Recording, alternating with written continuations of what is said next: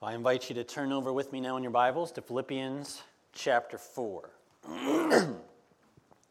Last week, it was great to have Aaron Browning from Northwest Bible Church down with us for a Sunday. His sermon on the letter of Philemon was a great blessing.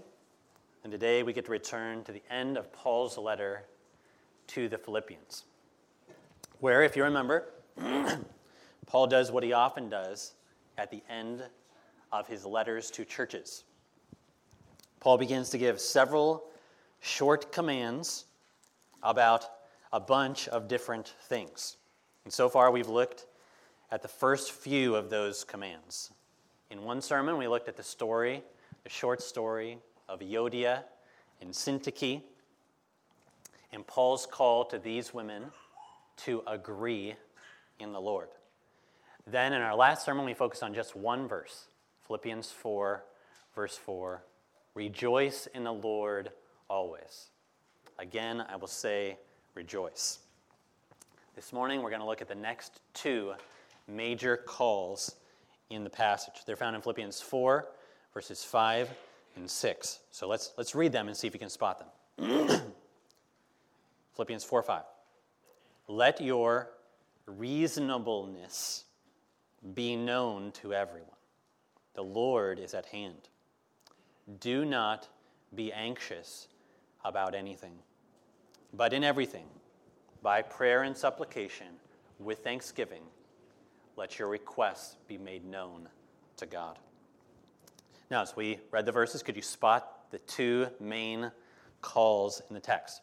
Verse 5, let your reasonableness be known to everyone. That's the first one. Second one, don't be anxious about anything. That's half of it. But let your requests be made known to God. That's the second half. Now, before we dig a little deeper, I want to point out a couple more things. Okay. Did you notice that both of those calls are about making things known? Did you see that similarity? Verse 5, let your reasonableness be known to everyone, and then let your requests be made known to God. And the second thing, did you notice there's one line in between the two calls?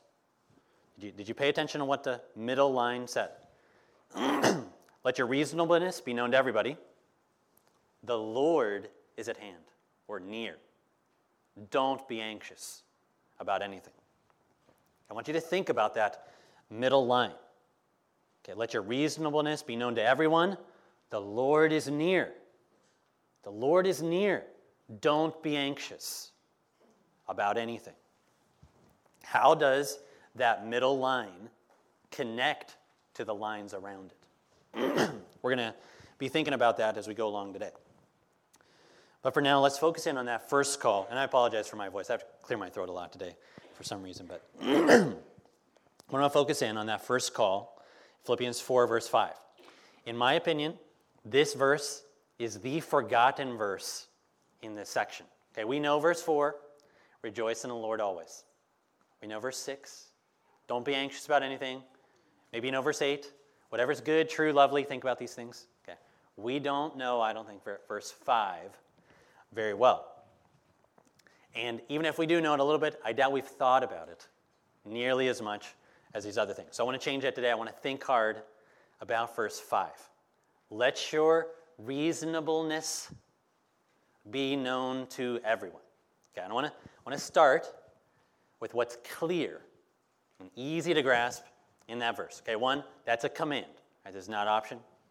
And that command is to Christians about what we should be known for by everyone else.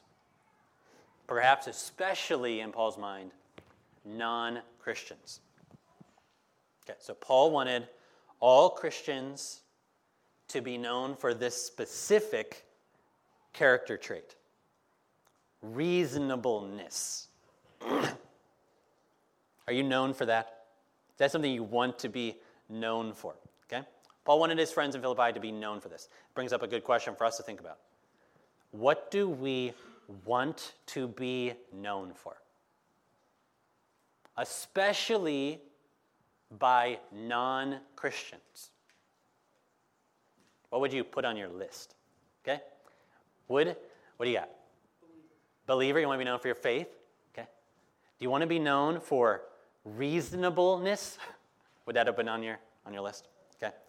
You might be thinking, until today, I did not know that was a word. Reasonableness. Okay? I don't know if you've ever said it. I've been working at saying it properly. Okay.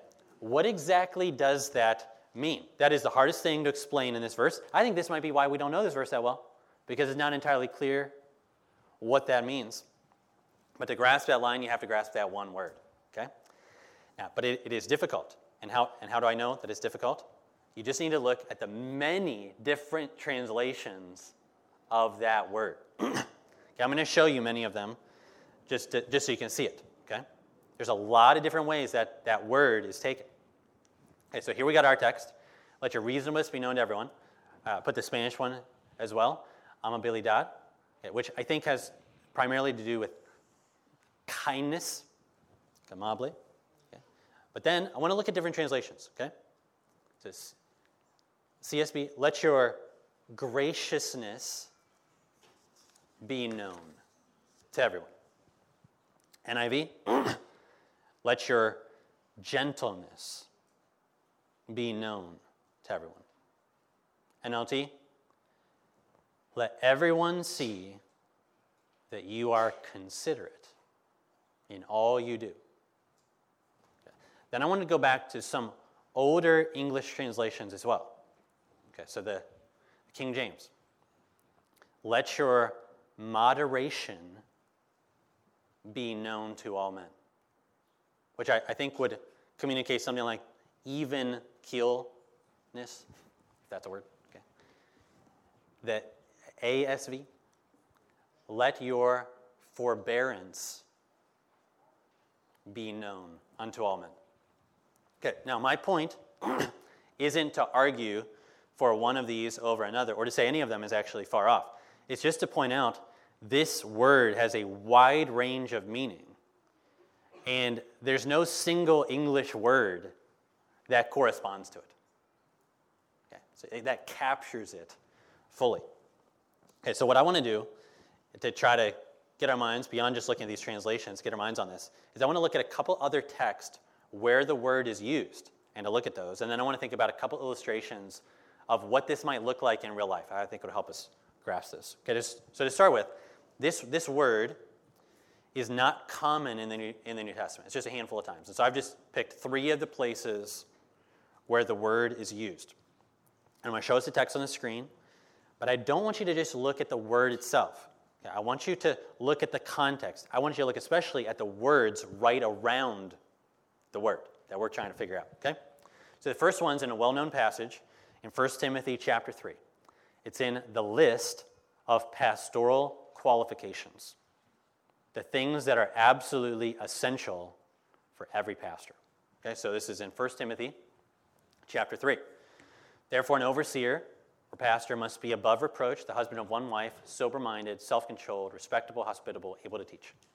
Not a drunkard, not violent, but gentle, not quarrelsome, not a lover of money, and it goes on.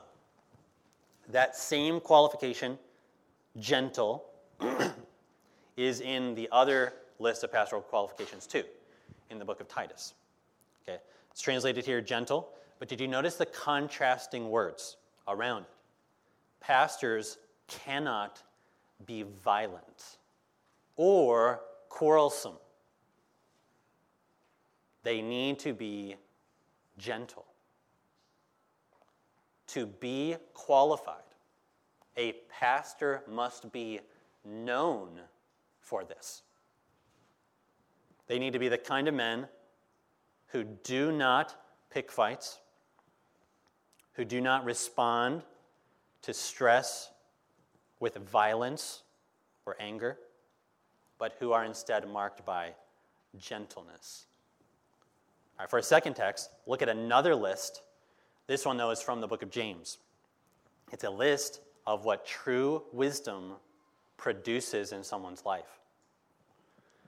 So James chapter 3. The wisdom from above is first pure, then peaceable, gentle, open to reason, full of mercy, good fruits, impartial and sincere. And what does wisdom from above produce? It produces people who are peaceable, gentle, open to reason.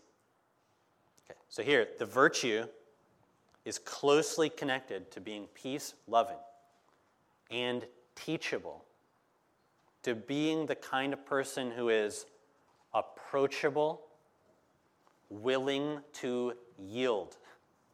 Okay.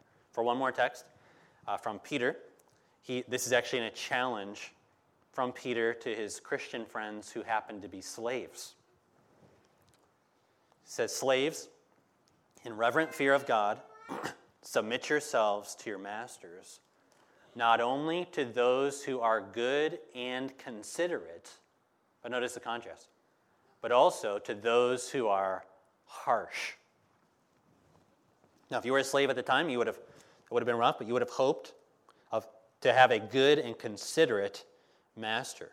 But sadly, many were harsh, cruel, unreasonable. Okay, so to sum things up a bit, okay, what can we say about this key word? It has to do with things like being gentle, reasonable, teachable, approachable, willing to yield. And it is the opposite of being harsh, stubborn, unapproachable, unreasonable, unteachable, unwilling to yield. Okay, in this forgotten verse in Philippians, Paul calls all of us to this: let your reasonableness be known to everyone around you. Now, what might that look like in real life? I want to think of a few scenarios to help us. Okay, I want to think first of what it might look like to have that in personal conflict. Okay, because after all, Paul just addressed Euodia and Syntyche in the preceding verses. Two women that he loved a lot who were at odds with each other. What would it look like for someone to demonstrate this virtue in the middle of a conflict with someone else? It would be for them to be approachable, gentle rather than harsh, willing to listen instead of being stubborn, willing to yield wherever possible instead of being the kind of person who always must dig in their heels. Have you ever had a conflict with someone else who was like that? Who was approachable, gentle with you, willing to listen to you, willing to yield wherever possible? Question: if you've had a conflict with someone who was like that, how long did the conflict last? Probably not very long. And also, we can think, how did their gentleness affect you? Like, let's say you came into that hot and bothered, ready for, a fight or something. And they responded with that kind of gentleness back to you. How did it make you feel? What did it do to you? It might have felt like you were having burning coals put on your head. You might have been feeling a little ashamed. Okay. All right, second scenario. I want to think about what this might look like in suffering. After all, Paul's writing to people who were suffering for Jesus, as throughout the letter. What would this virtue look like in the middle of suffering? I think it would be to not insist on your own way or your own rights, to not seek vengeance. It'd be to take instead the hard path of Jesus, who endured suffering with graciousness, patience, forbearance, with a simple trust in his heavenly Father? Or what would this look like to have reasonableness, gentleness, this idea in the face of correction? Okay, after all, Paul's done a good bit of correcting in the letter. So I think about this. I want to talk especially to kids and teens, but to all of us. Okay, how do you respond when you're being corrected? Okay. With harshness? By insisting you're right? By refusing to listen? By losing your cool? I know I've done all those things in my life. Those are very normal responses to correction. In fact, sometimes, as parents who might have to give correction, we might expect those kind of responses. Because we know that's what we often do. How different would it be to respond to correction with gentleness?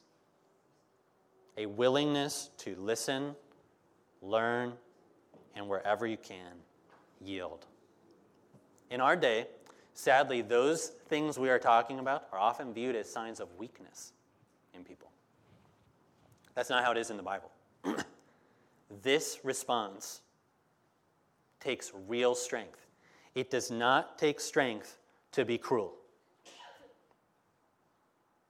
or to be quick-tempered. That is not a sign of strength. It does not take strength to be unreasonable or unapproachable. It takes real strength to be gentle, teachable, calm, kind, under pressure, when you're being confronted, when you're in conflict, when you're suffering. That's what takes real strength. And this virtue, as I've been thinking about it, was without a doubt seen most vividly in whom? In Jesus, right? You think of Jesus? He was certainly not afraid to speak truth, hard truth, stand up against hypocrites, stand up for vulnerable people. He was strong and courageous every day. But Jesus was also the most gentle and approachable man who has ever lived. He was the most willing to suffer, to not insist on his own rights, the most willing to forbear, to put up with people, and not take revenge. And praise Jesus that he lived this out and that he died for our many failures to do this. Because if you think about this, you might think of many situations where this has not marked you out. Jesus died for our failings. He lived the way we didn't, and he died for our failings, and we can praise him for this. But we also need to remember we've been called to follow in his footsteps, to put on this virtue in our lives, and for that we need his help, grace, and his presence with us. And I think it's interesting that in the very next line in the text, what does Paul point us to? Look at verse 5 again, Philippians 4, verse 5. Let your reasonableness be known to everyone. The Lord is at hand. Paul points us to the nearness of Jesus. Jesus is at hand. Now, when Paul says that, what do you think he's trying to emphasize? Is he highlighting that Jesus is coming back soon? Like the Lord is near? So let your reasonableness be known to everybody? Or is he highlighting that the Lord is present now with us? The Lord is near. Okay? I'm just going to go with a both and here. Both of those things are true and relevant, and I want to think about it. Okay, one example. Okay, consider again a scenario where there's personal conflict between two brothers or sisters in the Lord. And then think about the nearness of Jesus and how it might shape the conflict if you actually remembered the nearness of Jesus. Okay, so what if you could both remember in that conflict that Jesus is coming soon? That both you and your brother will stand before Jesus soon. and talk to him about things like how you handled this conflict? How might that affect your attitude toward your brother or sister? Or what if you could both remember in that conflict that the Lord is already here with you, seeing the conflict, sensing what's in your heart?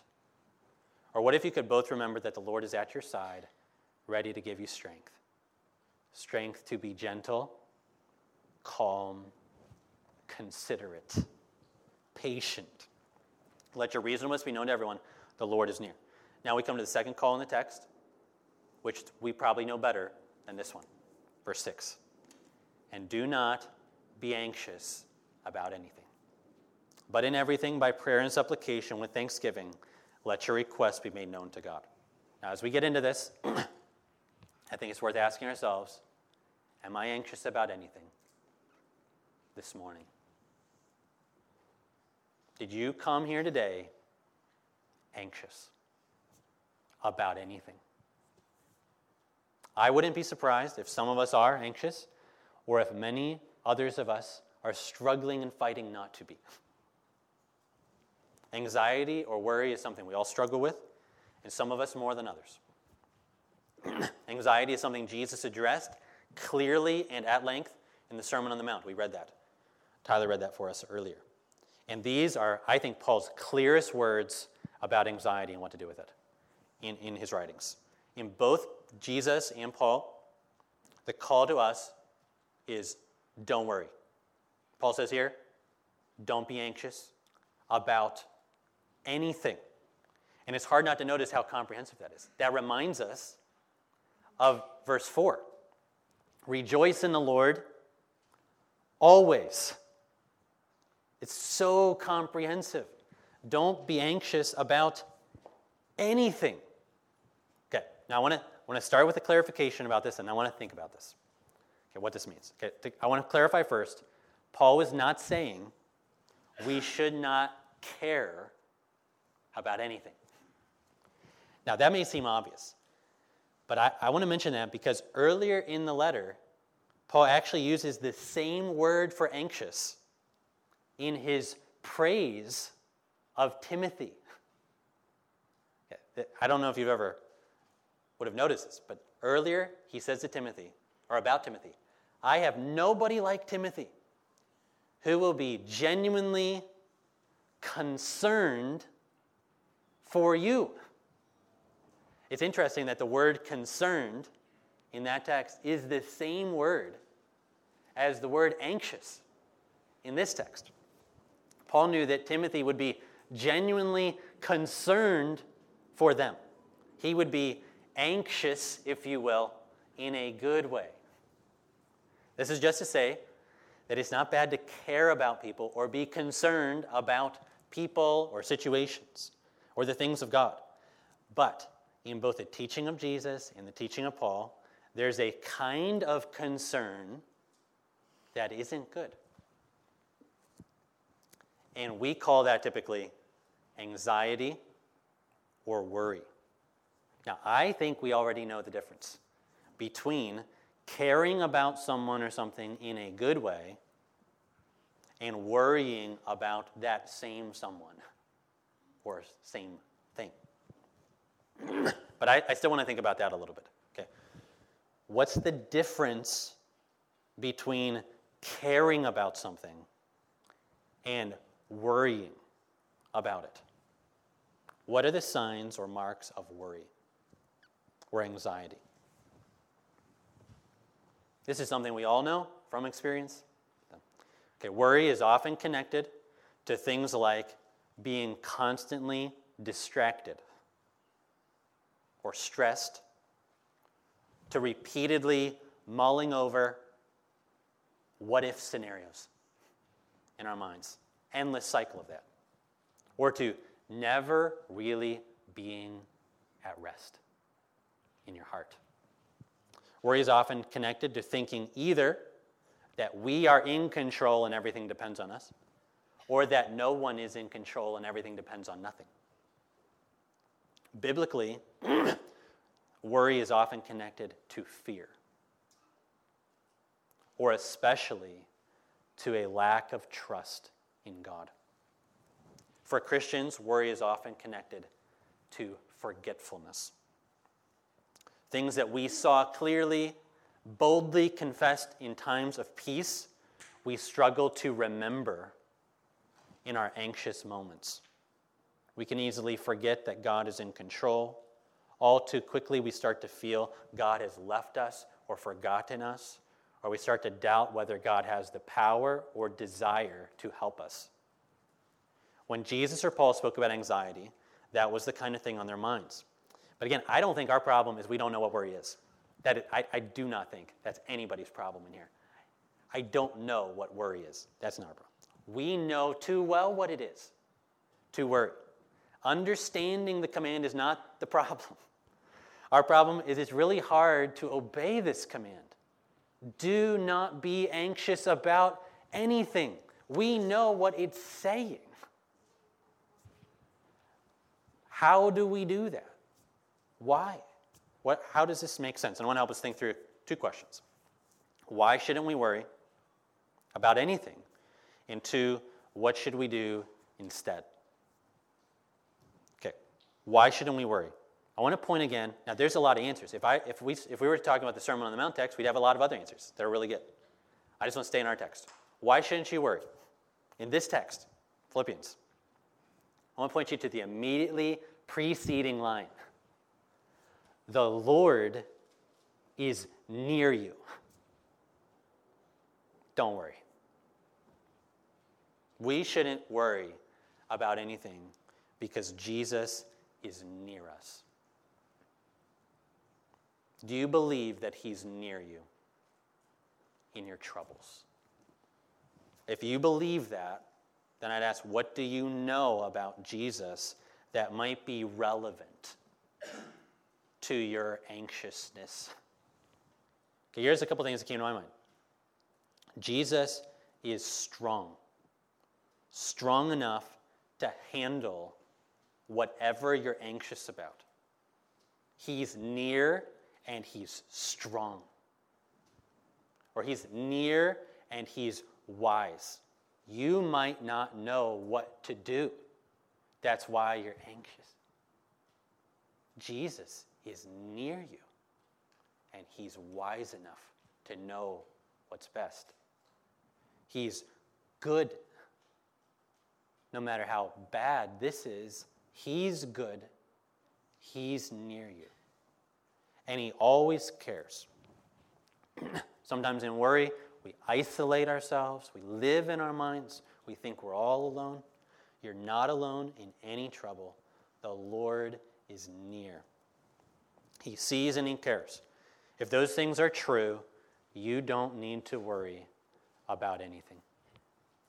And then to the second question, what should we do instead of worry? Because this is not just a negative command. Paul does not just say, don't be anxious. That's only half of what he says about this. Don't be anxious. Instead, do this.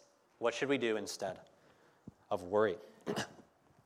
Or to put that another way, what should we do with our anxieties and our worries when they come and plague us and fill up our hearts and minds? What's Paul's counsel?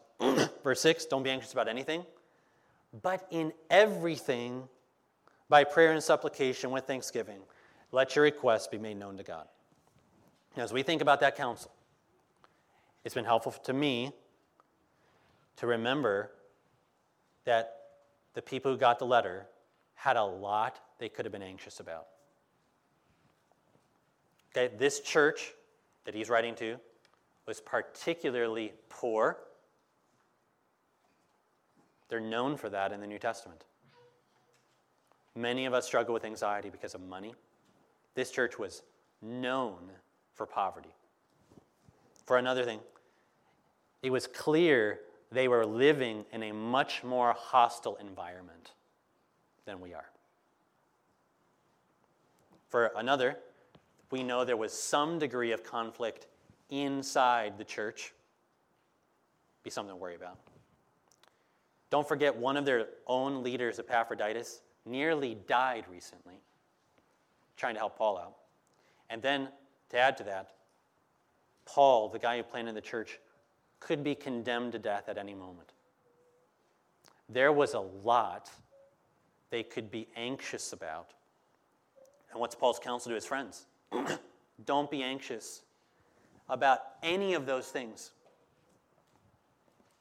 Turn all of them over to the Lord in prayer. Paul's counsel was to talk to God about each thing they were anxious about. Tell God everything that was weighing heavy on their hearts. Lay them out and lay them down one by one to the Lord in prayer. Now look back at the verse. I want to zoom in on two things in verse 6. Notice how Paul adds in the middle, with thanksgiving. That phrase stands out. Right? Paul's counsel is not just to let God know about our needs. It's also to pray with thanksgiving. Thanksgiving for what? Paul doesn't say. Okay, perhaps it'd be helpful to think through this in your own life. Even in your most anxious moments, maybe this week, don't you have much to be thankful for? Like what? What can you still thank God for, even in your anxious moments? I'm just going to let you think about that on your own, because I know you know a lot of the answers to that. But I'll just say this, that one of the greatest antidotes to anxiety is to remember and rehearse the works of God. When we're anxious, we often struggle to get our minds on anything other than the problem or potential problem. Thankfulness is one of the greatest antidotes to anxiety. And then notice how Paul says, let your requests be made known to God. Okay. Do that instead of being anxious. Now, on the one hand, we might say, but God already knows. He knows all the things I would say. Does he? Yes, he does. But he wants to hear them. He wants to hear you say them. Why? I mean, Jesus says this. Your Father knows all these needs before you ask him. So why does he want you to say them to him? One is because God actually cares about you. He wants to hear from you. I read a nice one-liner this week, because sometimes we think, but it's not that big of a deal when I really think about it. Well, nice one-liner. If it matters to you, it matters to God. But I also want to suggest that laying your anxieties out, expressing them one by one, is part of how God helps you through them. So don't just pray, Lord, help me with my anxiety. That's fine, of course, it's not bad. But Paul's counsel is to be more specific than that. Let your requests be made known to God. You might say, well, that would take me a long time to do that because I've got so many things to be anxious about. You probably do. And it probably would take some time. And that is exactly why we need to hear this. We need to take time to think. Perhaps even to write down the things that are weighing heavy on our hearts. And then we need to sit before the Lord and talk to him about each thing. Lay those burdens out and lay them down. And you know what's amazing is that God is willing to sit there with you and listen for as long as it takes. He never gets tired of listening to you. And so I just want to think about, when is the last time you've sat before the Lord for a good while and talked one by one through the burdens you're carrying. Thanking the Lord for what he's already done. Expressing to him what's heavy on your heart. And just asking him to carry for you what you know is too hard for you to bear. This is what Paul tells us to do with our anxieties. It's what we're supposed to do to God. Let our requests be made known to God. But that's not where Paul ends the text. I'm going to end with this. Paul ends with a promise of what God will do to us when we do this to God. Verse 7. And the peace of God, which surpasses all understanding, will guard your hearts and your minds in Christ Jesus. This is God's promise to you, that as we continue to cast our cares on him, God's peace will guard our hearts and our minds in Christ. And to close, I want to end in that verse, thinking about three parts of that promise. One, think about what Paul says about the peace of God. What is the peace of God that Paul's talking about? This is a kind of supernatural peace, okay? A rest that cannot be explained or achieved on our own. It's a kind of peace that comes from God as a gift to us, a kind that Paul says surpasses all human understanding. And I'd add that this is the kind of peace that God has. What I mean by that is God's at perfect peace all the time. God's never anxious. Do you know that about God? When's the last time God worried? When's the last time? When's the last time God was overwhelmed? God is fully satisfied, always at perfect peace. He never wrings his hands over anything. We're the ones who get overwhelmed, whose hearts grow restless. And what we need in those moments is a kind of peace beyond our grasp. We need God's peace, and God promises to give it to us. As we keep turning our requests over to God, God promises to give us this. Second, I want to think about the word guard. Peace of God will guard your heart. That's a rare word in the New Testament. I've become more convinced Paul uses it in Philippians because the city of Philippi was constantly guarded by the Roman military. I think that makes a lot of sense. Philippi was a Roman colony. It's well known. There was a Roman garrison stationed there. Think of a Roman military division in the city to preserve the peace, always guarding the city. Okay. Paul points us, though, instead to the promise that God's peace will guard us. You would have felt safe in that city. You're safer if God's peace is guarding you. And then lastly, I want to consider the final phrase, in Christ Jesus. The peace of God will guard your hearts and your minds in Christ. This is a reminder that the Philippians weren't simply in Philippi.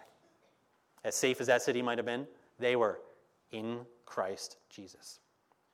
We could say we are in America, which means we're safe in comparison with most people on earth. But that's not where our security lies. It's in being in Christ. This is also a reminder that the promise of this text is for those who've been united to Christ. If you don't know Christ, if you're not connected to Christ, your greatest need is to be united to Christ. To be brought first into peace with God, which comes through trusting Jesus Christ. It's only through his blood shed for us that we're brought into peace with God. But for those of us who are already in Christ, this promise is for you. The promise of God's peace is specifically for you and to you. So as your anxious thoughts return to your heart, and perhaps even flood your mind this week, what should you do? Turn those anxieties over to God. Cast your burdens on the Lord. Name them. Lay them out. Lay them down. With thankfulness in your heart, let your requests be made known to God. And as you do that, you can be assured of this. God has both the ability and the desire to give you his peace. And God's peace has the power to guard your heart and your mind in Christ. Let's pray. Father, I thank you for this clear word about gentleness and anxiety. Two things we needed to hear about today. Lord, I pray that you'll do your work through your word, that we might be known to all men and women as people who are gentle and reasonable. And I pray this week that as soon as our anxious thoughts return, maybe right as we leave today, that you'll remind us to turn those over to you, to cast our burdens on you. And I pray you'll grant us the assurance through this word today that you care for us. Would you guard us in Christ as you promised to do? In Jesus' name, amen.